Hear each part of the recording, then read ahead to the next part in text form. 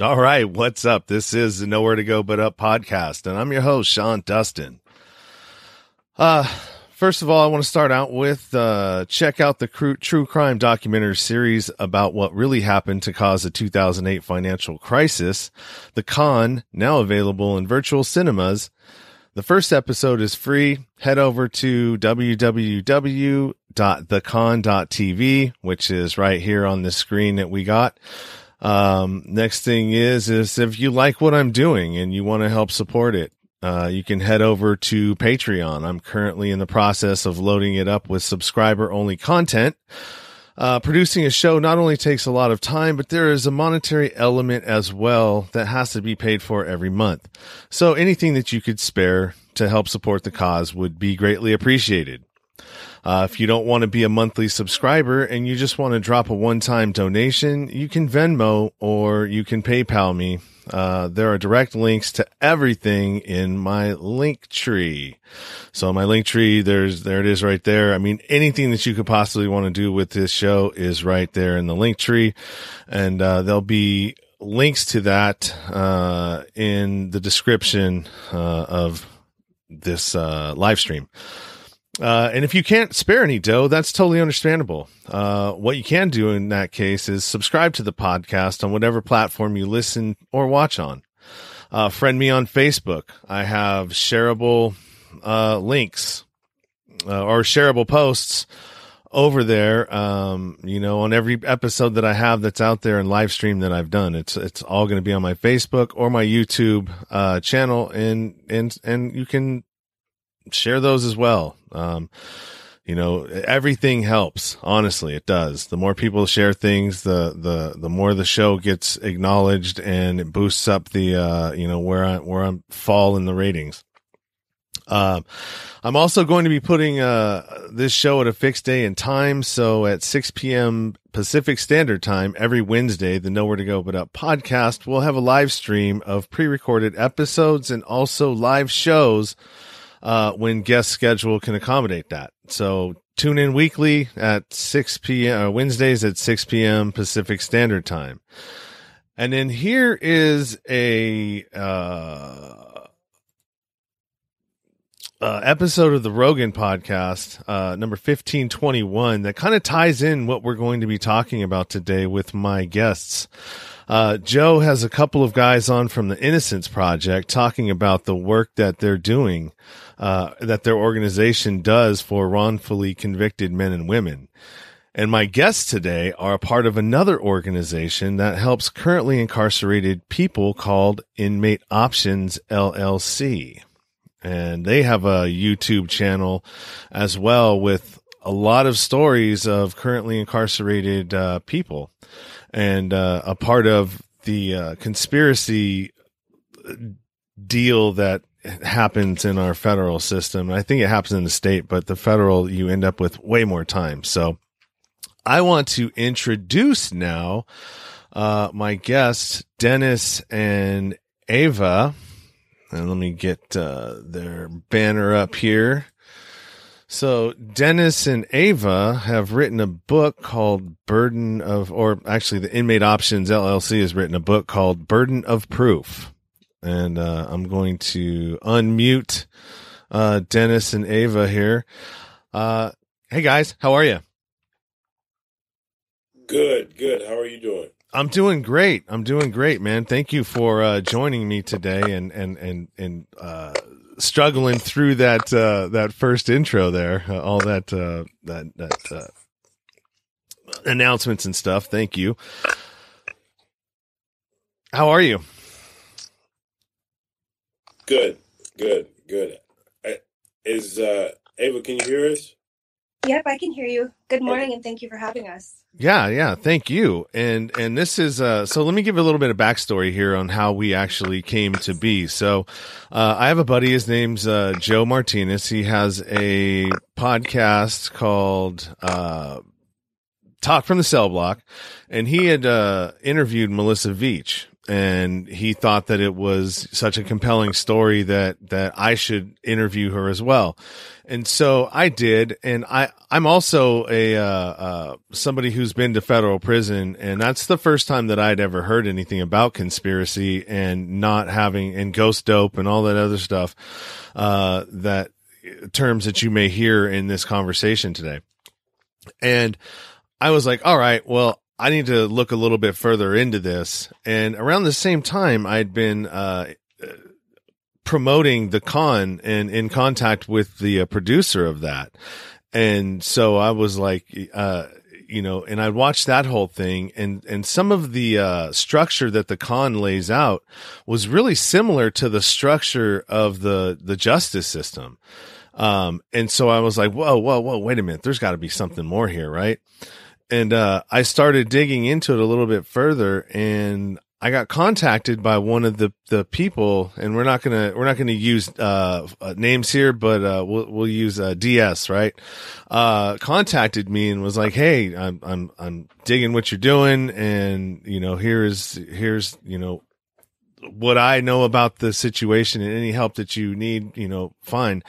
And she reached out to all these other inmates that she's in contact with, and now they're contacting me, and I'm going to get their stories and basically do the same thing that you're doing. But I want to dig even deeper into this and turn this into something, because I think that there's something here, and I'm not going to go too much into that. But please, you guys, explain to me how you got to this book, and how what brought you to this, because you're obviously passionate enough about it to have written a book about it, or been involved in the writing of a book about it. So yeah, I'm really interested. Yeah. So, probably about 6 months ago, longer ago than that, we had started an inmate service company. We had family members that were incarcerated for extensive amounts of time, and we wanted to provide services for them to help them with any and everything. Well, as we're advertising and letting inmates know what we can do and how we can help them, someone reached out of the Northern District of Texas and said, "Hey, I'm having a really hard time with my case. I've exhausted all my court remedies. I have really nothing left. I'm just hoping that somebody will look into what happened in my situation." So he sent us a bunch of paperwork, and his judge in the case was John McBride. And when we Googled him, we were just shocked just in that aspect. Before we even got to his case and the particulars of that, just the judge itself was shocking to us to read what was online about what he had turned his courtroom into, how he treated people. I mean, these are people that were, fighting for their lives, and it should be a place of fairness, and the way that he was described online was just awful. So after that part, we began to look into his case, and we noticed that even though he was accused of trafficking in dozens of kilos of methamphetamines, and he was accused of having a gun and importing drugs from Mexico, that he was homeless, and that he didn't have a car, and his family described him as a struggling addict. And it was just confusing to us how this guy could be responsible for all these things. So as we continued to talk to him, he said, "I'm not the only one. There's many, many others." And he started to connect us to people. And then we realized that what they had done is they had created these, they call them interrelated indictments. So some of these people know each other, some of these people don't know each other, but they've been able to connect hundreds of people into these indictments, and none of it, a very small amount of it is based on actual evidence. The majority of it is based on one person or a couple of people saying this person did this person did that. They don't have any recordings. There's no controlled buys. There was no.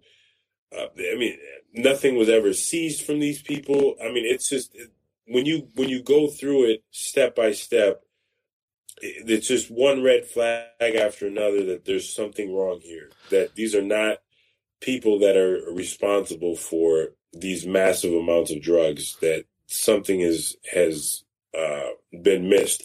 So I'm going to back you. I'm going to stop you right there and back you up just one moment there. So what you're saying is that there's no, like, when I'm thinking of an investigation, I think of, what you see on TV where you or actually what happened to me when I went through mine. There was 5 controlled buys. You know what I mean? There was evidence of drugs that have to be tested in order for me to be prosecuted, because they got to know that it's the real stuff, that it's not fake, or because that happens. And there's a whole process that goes along. They were watching me, they were tailing me, they were doing all kinds of different stuff. So you're saying that, and I got what? I think I got 15 to 60 month sentence in the state of Nevada, which is one of the harshest states. So you're telling me that none of that is present in any of these indictments that are interrelated, and then also too, how many indictments were there at the beginning that were interrelated when you started your for the book? Right. So in the book we have an exchange, and we try to get as much of this out of court documents as possible, so there's no refuting the facts. And in the book, there's an exchange between a case agent who is in charge of a lot of these indictments, a lot of these people that were indicted, and a lawyer. And he describes that there was very little, he called it an historical investigation. So there was very little investigation done outside of cooperating co-defendants.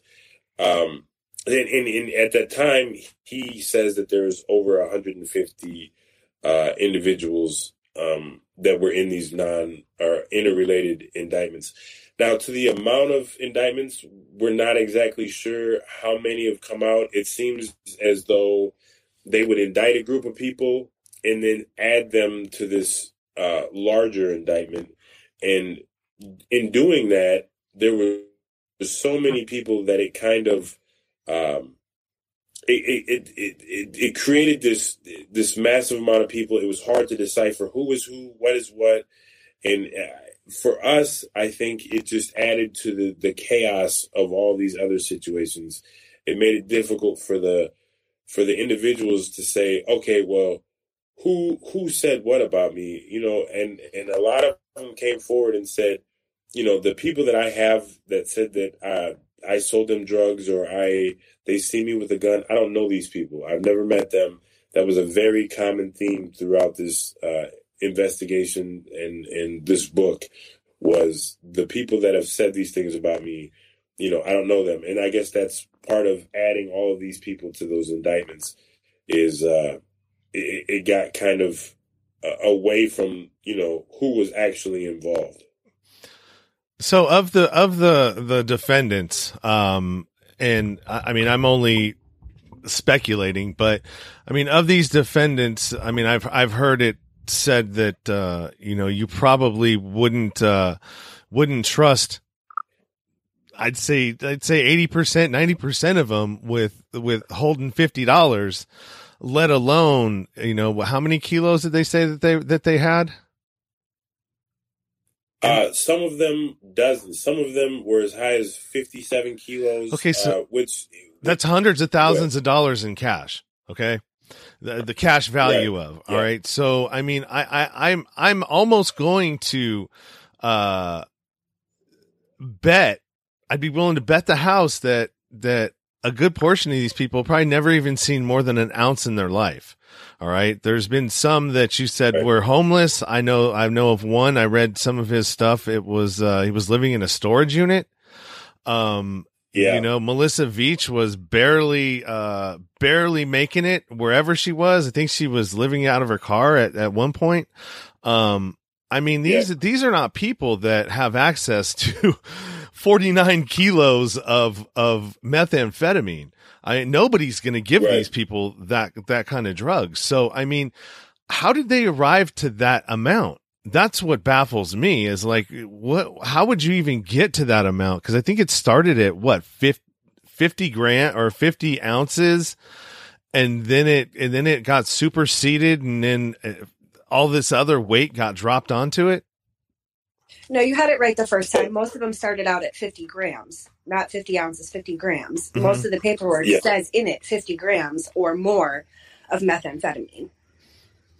So actually, what Ava just touched on is, so this is how these individuals felt they were tricked into this. So again, most of them were struggling addicts.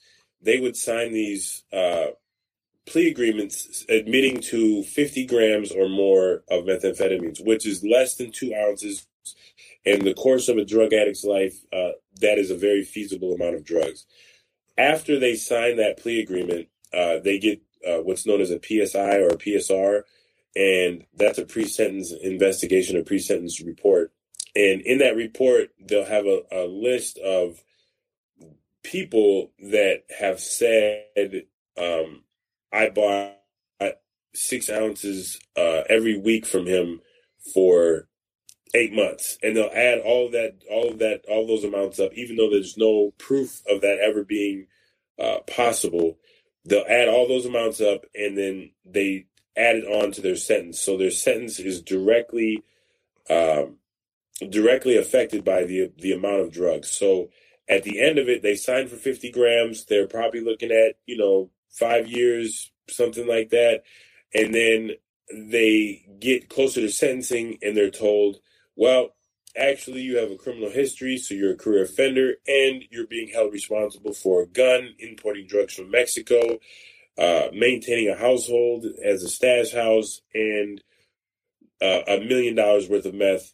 And you're looking at, 30 years, 20 years, life sentence. Couple that with the fact that most of them had one of the strictest federal judges in the nation in John McBride. These people were given decades and decades in prison, and also add to that fact that I think all but one or two had money for an actual attorney, and they all had public defenders that kind of pushed them through the system. They had no chance. There was no chance at all. And on top of that, they were told, we have court documents where they're told, if you challenge the drug weight, if you challenge, if you know these people, if you challenge any of the things that we're laying out, you're not taking responsibility for your crime, and we're going to take away your acceptance of responsibility. Those acceptance of responsibility points reduce their sentence by 3 levels, which is, anywhere from like 5, 10 years. It's all completely up to the judge. But those threats made people be quiet, and they went into sentencing hoping, praying, family members praying that there would be some sort of justice. Somebody would see this is not the person that they've made him out to be, and that never happened. All these people were given decades, some of them life sentences. Some of them will die in prison if people don't get involved and do something to help them. Yeah, that is that is a definite shame. And I've read a lot of stuff on McBride, and I was given a link to reviews of a judge, right? Of all the judges that you can review them. And the main theme that kept going through that is tyrant. That this guy's a tyrant. He's a bully. He's all kinds of things that aren't friendly to the process of law and justice. He's probably the exact opposite of what that should mean. So yeah, I mean, he's definitely going to be a target or a focus on what I'm going to do, because that's one of the huge problems. Because really, what he was doing, from what you explained to me, was kind of bending people to his will through consequence, and he did it very early on. So now anybody that comes into his court doesn't want to challenge it, because they already know what the outcome is going to be. Oh, I don't want to, you know what I mean? It's like going into his courtroom is more of a burden than it is a blessing, you know? Well, not only that, but as you talked about Melissa Veatch, in Melissa Veatch's case,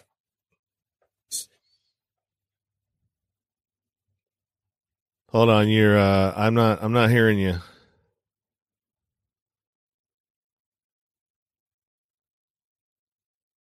Are you there? Yeah. I missed everything that you were talking about. You cut out. Hello?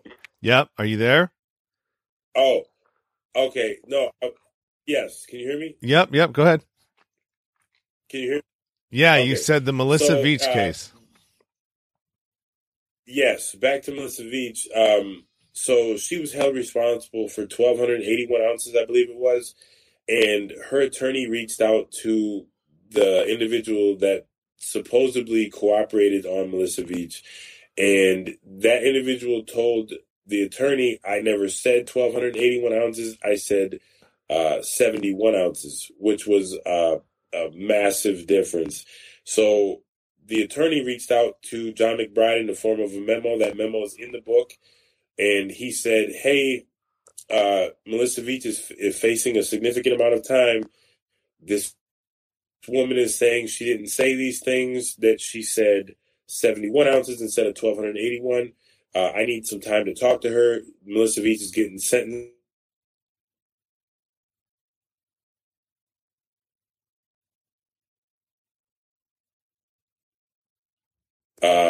Like I said, that's in the book. He said, this is too vague. I really don't know that you need an extension. So then he wrote another one giving specifics about the woman, about, everything that she was being transferred, that he needed time to get a hold of her, all these things. And his second response is the court is reluctant to upset the schedule, that there's a schedule that is being kept. That was one of his biggest things in the beginning. You'll read about him online, is that when he came in as a federal judge, there was a huge backlog of cases, and that he pushed all these cases through and cleared out this backlog. His schedule, for some reason, was something that he liked to keep. So Melissa Veatch's attorney was never able to have this evidence admitted into court, and Melissa Veatch was given 400 months in prison. And she wasn't the only one. There was others that came forward, others that we've talked to that are free, that came forward and said, I didn't say these things about these people. I don't know how my name came up in their paperwork. I don't even know that person. So our question became, well, how is that happening? How are these people saying, I'm not the one that said this, even though this person's sitting 20 years in prison for a crime that they allegedly said that they have done? So we started to investigate that part of it, and we found some concerning aspects. I think it was in 2014, Eric Holder came out with a memo saying that all federal investigations should be recorded. And it's a long-standing thing through most state institutions that if they're coming in to question somebody, that they record it. That's evidence. If somebody admits to a crime, they have it on recording. Almost all of these cases, there's no recordings. There's no way for them to go back and say, okay, well, I want to hear where this person said that I sold them 6 ounces of meth every day for the last 6 months. There's nothing. And so they have no way to refute the facts other than reaching out to these people, which has problems in itself because they're cooperating co-defendants, and that could be, tampering with the witness. So they had all these problems and all these roadblocks. And then again, they had attorneys that weren't paid for. So, all they could do is just hope at the end that the judge would be fair and there would be some sort of justice. And that's not what they received. No, they got, I mean, in a lot of cases it was, and this happens from the time you get arrested to the time you actually get out of prison, is you're constantly being indirectly coerced, to do things. And it seems like that judge was indirectly coercing, even prosecutors to not challenge anything. Absolutely. In the book, again, we have documents. We have court documents ourselves, where in there, the judge is telling them, if you continue to question, so Stephanie Hatley, for instance, Stephanie Hatley had a boyfriend who was held responsible for a gun. There was people that said that he had a gun. They held her responsible, even though her lawyer brought it up in court, which is in the book, that Stephanie Hatley has never been accused of having a gun. She's never been accused of being around a gun. How is she being held responsible for this gun? How is she being held responsible for these drugs that are being imported from Mexico? And his response is basically that it's well known that people in the drug world have guns, and it's well known that these drugs come from Mexico. It's not law. It's not based on facts. It's conjecture. It's stuff that the average American citizen would not believe is happening in the court system, or that is being allowed in these cases, but it is absolutely happening. And I'd also like to point out, in the back of the book, there's a list of individuals. We've talked to close to 100 people. There's many, many more. We didn't have the resources or the book space to be able to add all of their stories, but they all have a story. They've all been done wrong in a very serious way, and there's nobody helping them. Yeah, well, we're trying. Yeah, absolutely. And what I'm attempting to do with the interviews that I'm going to be conducting. I mean, it's not unlike what you've already done. Except there may be some other, some individuals that you don't have on yours, that I'll have on mine. But I'm also going to be going at a little bit of a different direction. I want to talk to people in different states as well, in different districts that have been, on a conspiracy charge for the same type of crime, and show the difference. In between this district and this district. It's just like, the same crime should have the same time. Doesn't matter where you are.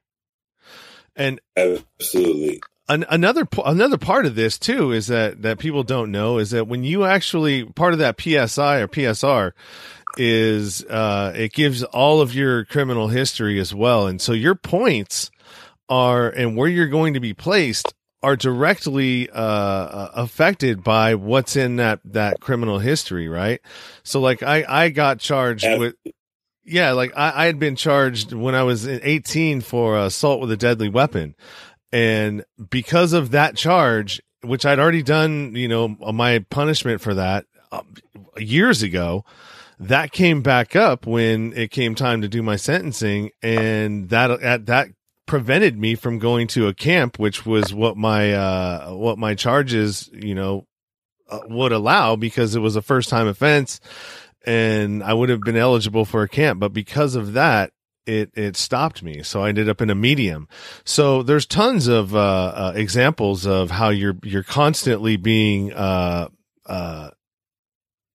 is that? You're having to rehash, consequences, for things you did a long time ago, which is ridiculous. I mean, you did your time. It's time to move on. It shouldn't keep following you forever in a day. I mean, people can change. Look at myself. I went from what I was to what I am now. And I mean, it wasn't easy, but it's also possible.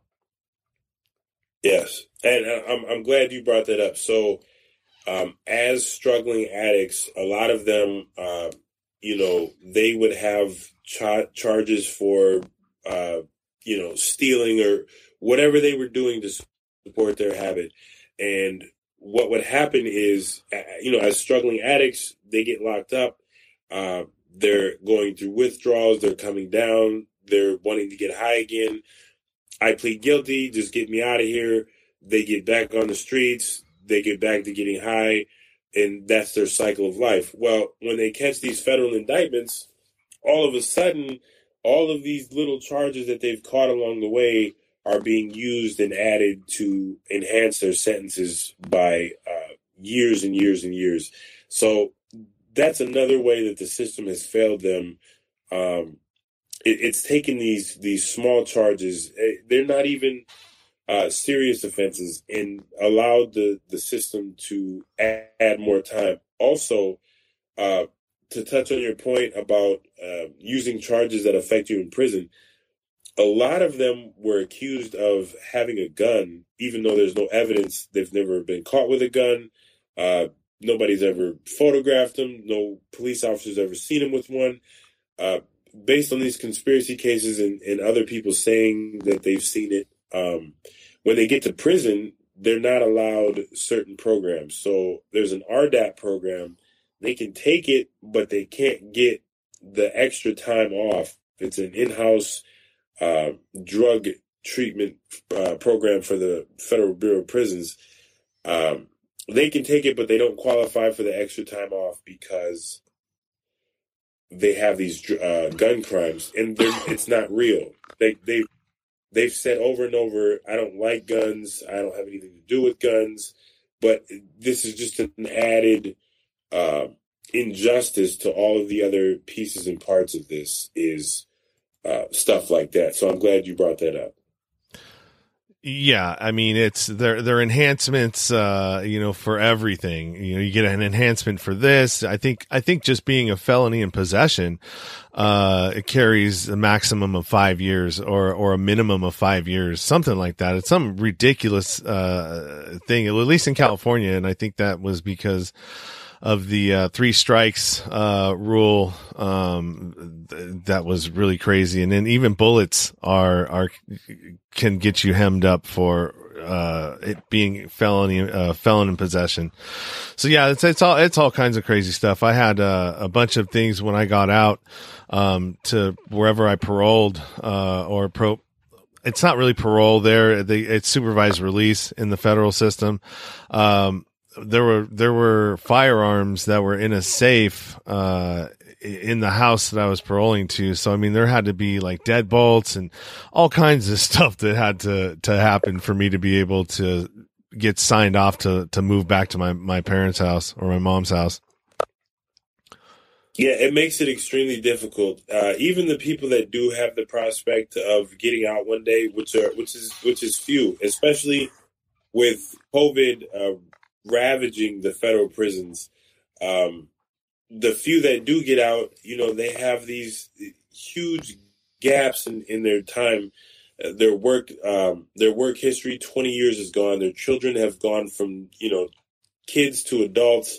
They've lost all of this time. People have died, family members, mothers, fathers.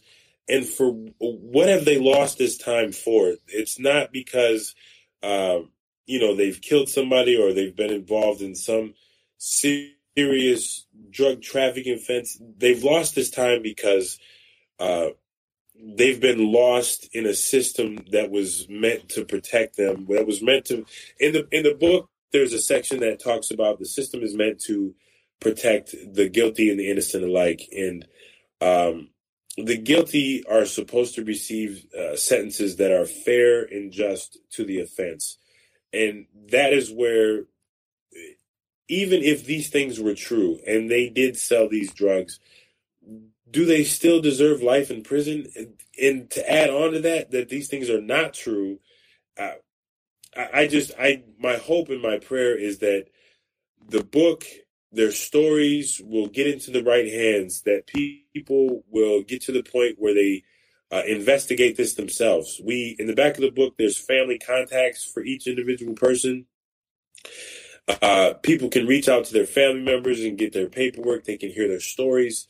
our hope is that people will get involved, that people will start making phone calls, that people will call people in positions of power and demand that there's some sort of relief for these individuals, that there's somehow somebody can explain how in Ashley Simpson's case that the only person to put a significant amount of drugs on her was a person that was sleeping with her boyfriend at the time, that was a mistress. And after she gets locked up, they find out about each other. And now all of a sudden, this person is aware that Ashley Simpson's been trafficking 50-some kilos of meth, even though nobody else's story collaborates that. Also, I'd like to touch on one other thing. So there's an individual in the book that came up in a lot of these people's proffers. We didn't mention her by name because it's not about her. It's more about the system that allowed it. But in the book, there's a correspondence between an agent and or a lawyer and her at somebody's trial. And the lawyer's asking her, how long has she been addicted to meth? How long has she been using meth? And she's been using it for an extensive amount of time. She was using it while she was cooperating with the federal government. And they asked her, about how many people have you cooperated with them on? And I want to say she said hundreds. That was a problem for us. For her to be able to cooperate on hundreds of individuals while using meth, which we all know alters your perception of reality, she is able to recall specific facts regarding how many grams of meth were sold each time by this person, how frequently, with hundreds of individuals.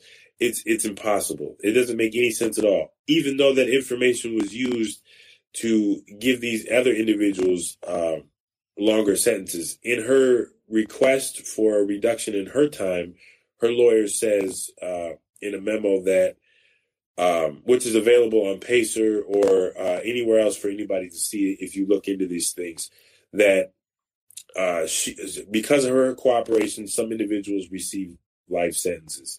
So there's people sitting behind bars for life, even though in another trial, she was asked by somebody's attorney, can you point out my client, after she went through this long list of them smoking meth together, them selling meth together, how they graduated from grams of meth to ounces of meth. And when this guy's lawyer says, well, can you point out my defendant? She was unable to do so. So it's a repeated thing where the facts don't line up. The people that are being used to cooperate on these people are not reliable. There's no evidence. I mean, it's just one problem after another. And I again, our hope is that in hearing your podcast, in reading the book, in sharing the YouTube videos, that people will get involved and do what they can to help them. Yeah, absolutely. And then when this comes out, it's going to be on everybody, that hears this and is upset by it, and this is maybe the first time you're hearing that this is how our justice system works. Start a watch party, share the episode, tell people about it. And Melissa Veach also had somebody who was, who proffered and explained what a proffer is for anybody out there that doesn't understand. Cause I don't know exactly what a proffer is other than, it's a cooperating witness. But I mean, what is the actual, why do they call it a proffer? So when an individual is indicted, they're offered the ability to proffer. And basically the proffer is a protection, saying that the information that they give will not be used against them personally, but as long as it's supposed to be, as long as they don't lie or fabricate things, they will be given, they're usually promised some sort of reduction in time, whether that's a 5K1, which is prior to, or which is at sentencing, or a Rule 35, which is after sentencing. if their information is deemed reliable and it results in some arrests or it results in further investigations into other people.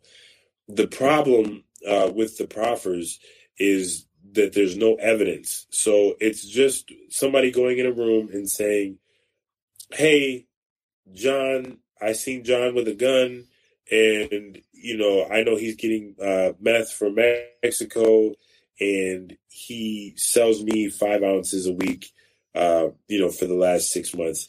And that information, without anything other than that, is used to give this individual an extensive amount of time. There's literally no other evidence outside of that. Yeah. And also you had and where I was going with that was Melissa Veach's case, where you had her proffer. So the main guy, in her indictment, was in prison, right? He got a reduction in his sentence because there was no way that that the proffer said could have taken place, because the time that she said it was what he was already in prison. And so it destroyed her whole deal, right? I mean, it's like, and the screwed up thing about it is that, it's up to the government to get you into prison to prove, prove the facts and everything else. But once you're there, it's no longer up to them to prove that you're innocent, even though they know that, or it's been introduced to court that something's foul with the person who's cooperated against you. And you have to, do all of that work yourself, or have somebody on the outside that's willing to take the initiative and dig deeper, right? Right. So let me touch on that. Kevin Kelo actually was just resentenced. He's the one they had an individual cooperate against him, saying that he was, it was a couple of them, saying that he sold this very large amount of meth. I want to say it was 56 kilos during a time frame that he was mostly in state prison. So when that was brought up, he was told by the court system that even though the dates were impossible, that the facts were right, that he committed these crimes. It just must not have been during these times. So he appealed it. The Fifth Circuit came back and said, absolutely not. These people gave specific dates, and he was incarcerated. There's no way that this happened. They send it back to resentencing. This information can't be used. Later, some agents look into some past proffers, and they find other information to use against him. And his sentence went from a life sentence. He got resentenced to 30 years. Also, to touch on what you just said, when these people are locked up, when they go to prison, it's pretty much done. Their lawyers have pretty much washed their hands with them. They're given a year to file a 2255 saying, challenging whatever they want to challenge in their sentence. The problem is none of them are lawyers. So for them to learn the law, learn how to file a motion, learn what goes in that. I mean, lawyers go to school for a very long time to learn this stuff. These guys are some with minimal education are forced to figure it out within a year's time frame. And in that year, like right now, they're locked down for a majority of the time. They have a difficult time getting to the law library. The deck is literally stacked against them. There's no help. There's no outside resources. There's nobody to say, oh, hey, you're struggling with how to file this, or you need case law for this, so here, we can help you. There's nobody there. So either you have the money for a lawyer, or you pay a jailhouse lawyer and hope that he knows what he's doing, or you let your year lapse, and when you do try to file something, they say that you're time barred, you waited too long. I mean, it every step of the way, from the indictment all the way to they're in prison and they've exhausted all of their remedies. all of the options require these huge hurdles that many of them have no idea how to get past or how to get around. So there's a couple of things that I want to touch on, and remind me if I veer off of and forget this other one. But one of them is going to be, kind of give a description of what I think, what they're referring to as a conspiracy. What I'm going to explain what that actually is compared to what it is that they're actually trying to say that they conspired. The other one is, damn, I just forgot what it was. All right. Well, I'll just go to that one. So basically what they're trying to say, I mean, I mean, it's almost like RICO. And if you like a RICO case to me, but, the conspiracy is, they're trying to say, and I've read this because I have access to Pacer. So I've read this in almost every single one of them and their explanation of it. But what the real explanation is that, like, so let's just say that I'm a drug addict and I'm living in Texas in the Northern District, and I have a drug problem. And my day revolves around, trying to figure out different ways of how I can get high, or going and hanging out over at this person's house in the hopes that maybe somebody will show up where I can get high. Or maybe I've got $20 for some drugs, but I want more. So I'm going to go and try to hook up with 5 other people, and we're going to pool our money together, and then we're going to go get some drugs. And in that way, instead of only getting $20 worth, I might get $50 worth for $20. So, right. Is that a conspiracy? Well, yeah, I mean, they're conspiring in a certain way, but I mean, they're not conspiring in the way of what the federal government is trying to say. They're trying to say that they're conspiring on a level that, they're going to be enriched with, they've got access to hundreds of thousands of dollars worth of meth, when it's not that at all. You've got low-level drug addicts that are just literally like ants trying to figure out how to get their next fix and survive, and how they're going to eat and take care of a kid that if they're a woman, single mother. And in some cases, a lot of these women are just the girlfriend of the target. You know what I mean? That gets wrapped up into this bull. You know what I mean? I don't want to cuss, but I mean, it would be good to do it right now, to try to emphasize this, man. It's just crazy what's allowed to happen here. And it's going to take everybody, the con, which I related to earlier. The only reason that I figured out anything about this is that I watched that, and it laid out the foundation for the mortgage and the financial system, and how they manipulate us, and they steal.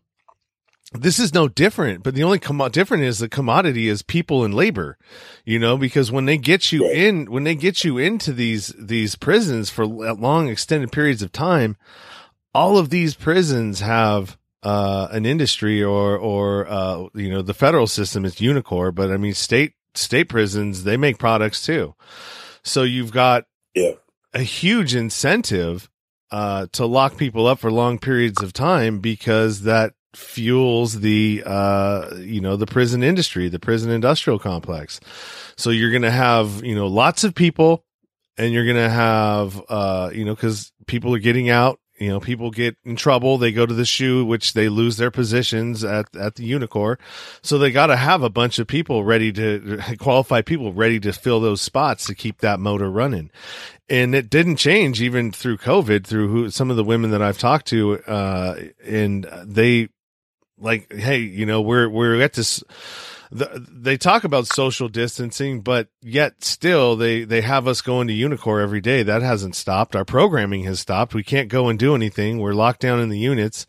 We can't go to school. We can't go, take any of our ACE classes, anything that they need to do to program or exercise or anything.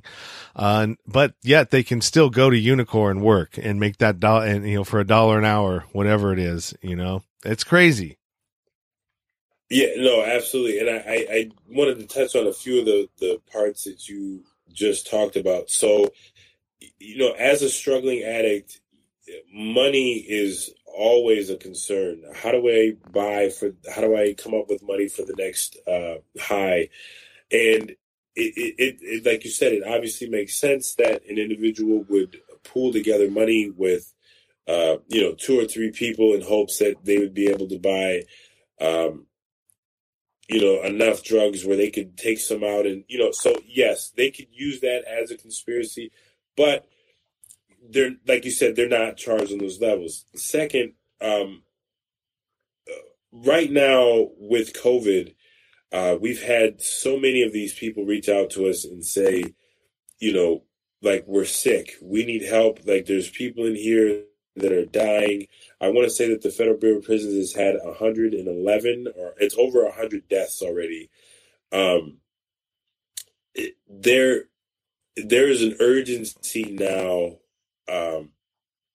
There's an urgency now more than ever that not only do these cases need to be looked into, but these people, these nonviolent drug offenders, need to have some sort of relief, whether it's home confinement, whether it's whatever, and you extend the amount of parole time, whatever it is, something needs to happen before more of these individuals die in there for crimes that are not really crimes. I mean, nobody, these are victims. They were hurting themselves. They were going to get high. They were, these are not people that were going out to hurt others. The other part of what you said that I wanted to touch on is the children. So when you said the single mothers, I can't tell you how many of the mothers talk about what their children are going through or what they've gone through watching their children grow up.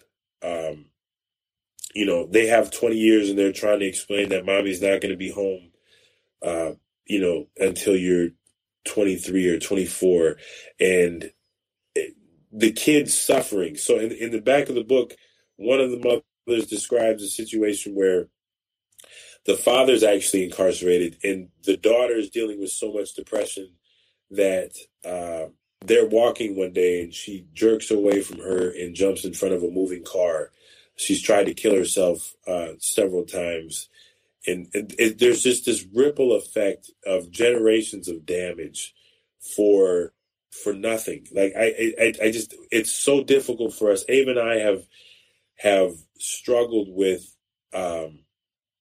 it's not just about them, it's about the parents that had to take over the custody of the children. It's about the children missing their family members. It's about the addiction being passed down generation to generation, and incarceration being the answer. Not, we can help you. We want to see you clean. We want to see you as a productive member of society. Again, I just hope that in the sharing of this podcast, in the book, in the YouTube videos, and everybody else that gets involved, even if you're only able to just share it to your Facebook page and share it to your friends, that there will be a growing awareness of how bad this is for these people, and that there has to come a time where people say, yeah, this doesn't affect me. Like, my normal life goes on, but there's a kid somewhere who is absolutely traumatized by mom and dad being locked up for 20, 30 years. And there's a man or a woman sitting in a cell right now who is nothing more than a struggling addict that made some poor decisions in life. And they're trying to social distance in an 8x6 cell from an institution that has medical care that is way below substandard.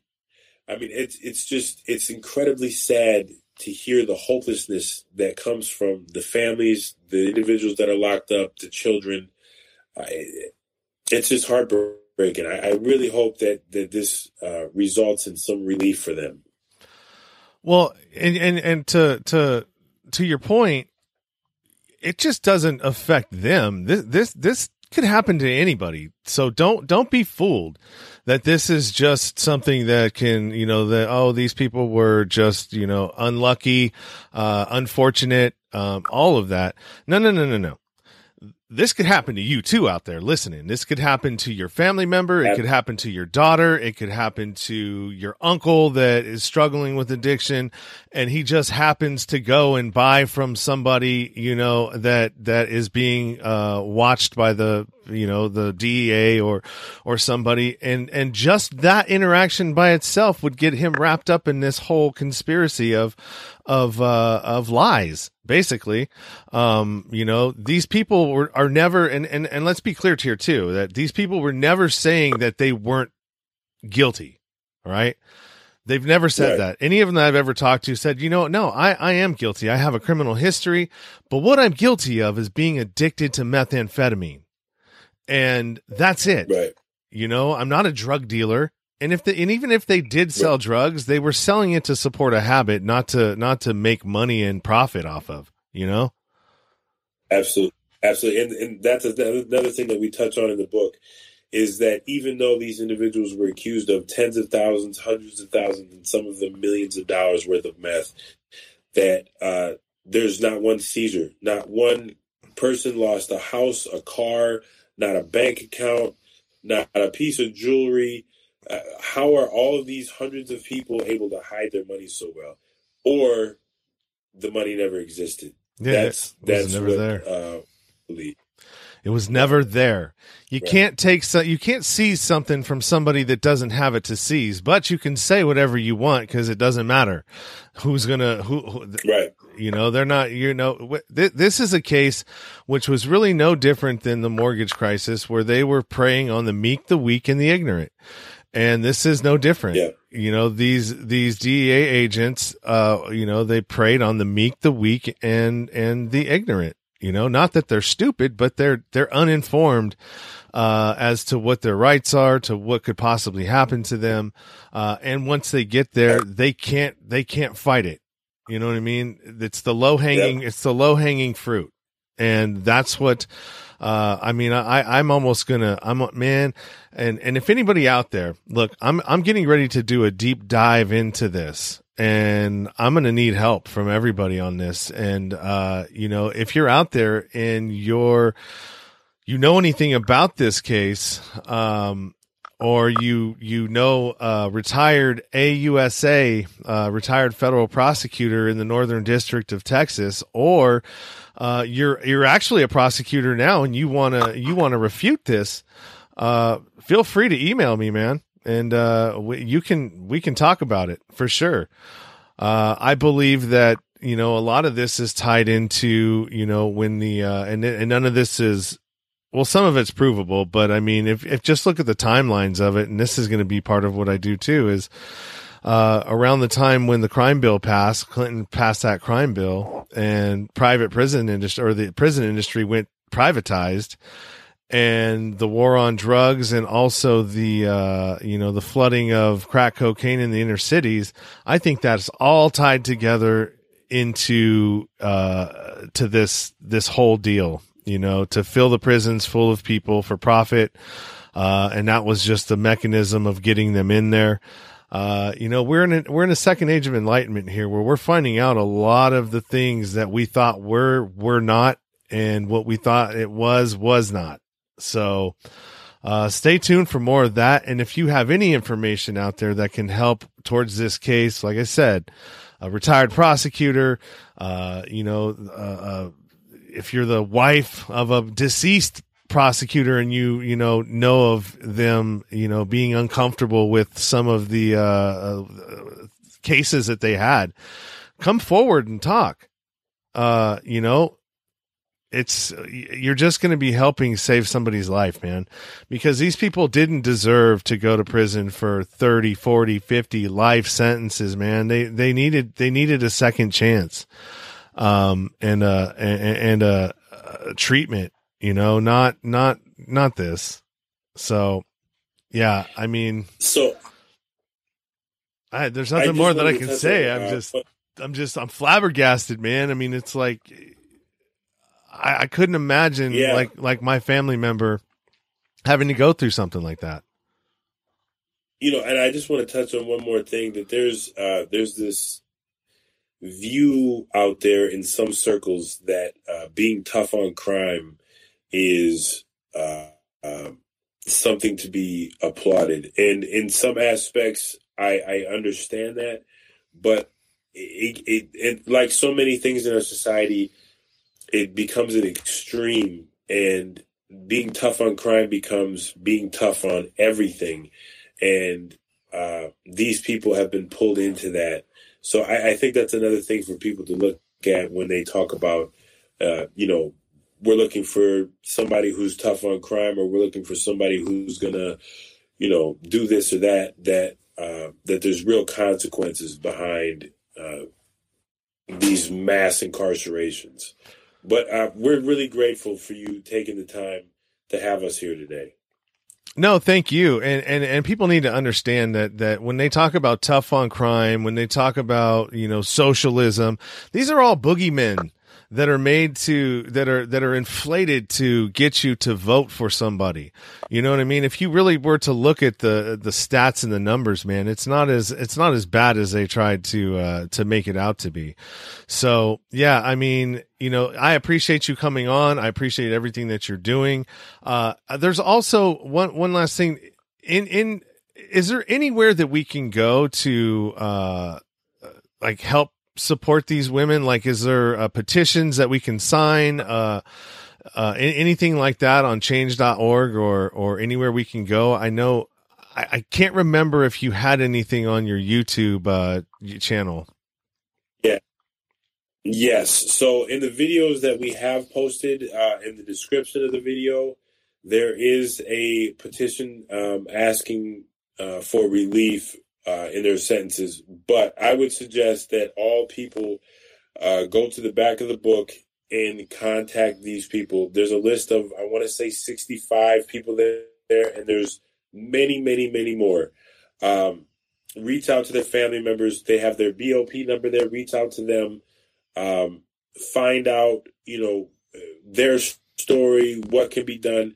And it's all about getting these stories into the hands of people that can make change. So the president, congressional leaders, anybody and everybody, that's needed. But yes, the petitions are in the description of the video in the YouTube channel.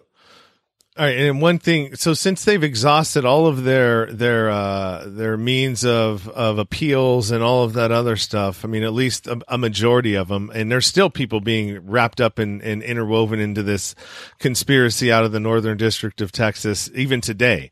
They're still trying to, you know what I mean? So the 150 that you talked to is probably up to like 600 now that are in this one indictment, or one conspiracy. Yeah, absolutely. There's definitely many. And like I said, we didn't have the manpower to be able to go through all these cases, but there are, it's very daunting when you start receiving these paperwork pamphlets, when these family members are calling like, hey, we've been praying for something. Thank you for listening. And there's, just hundreds of people reaching out. I mean, it's very daunting. So yeah, absolutely. Sign the petitions, reach out to the family members, reach out to the individuals that are incarcerated. A lot of them have their paperwork. They have the court documents proving what happened. They have, all of the things that are needed for somebody of common sense to say there's something wrong here. So that's where I would start for sure. And then obviously sharing this podcast so other people can hear about it, sharing the YouTube channel, sharing the book so people can read and understand. With knowledge comes responsibility. Once you know, it demands an answer. Whether you do nothing or something, you have to decide what side of the fence you're going to sit on.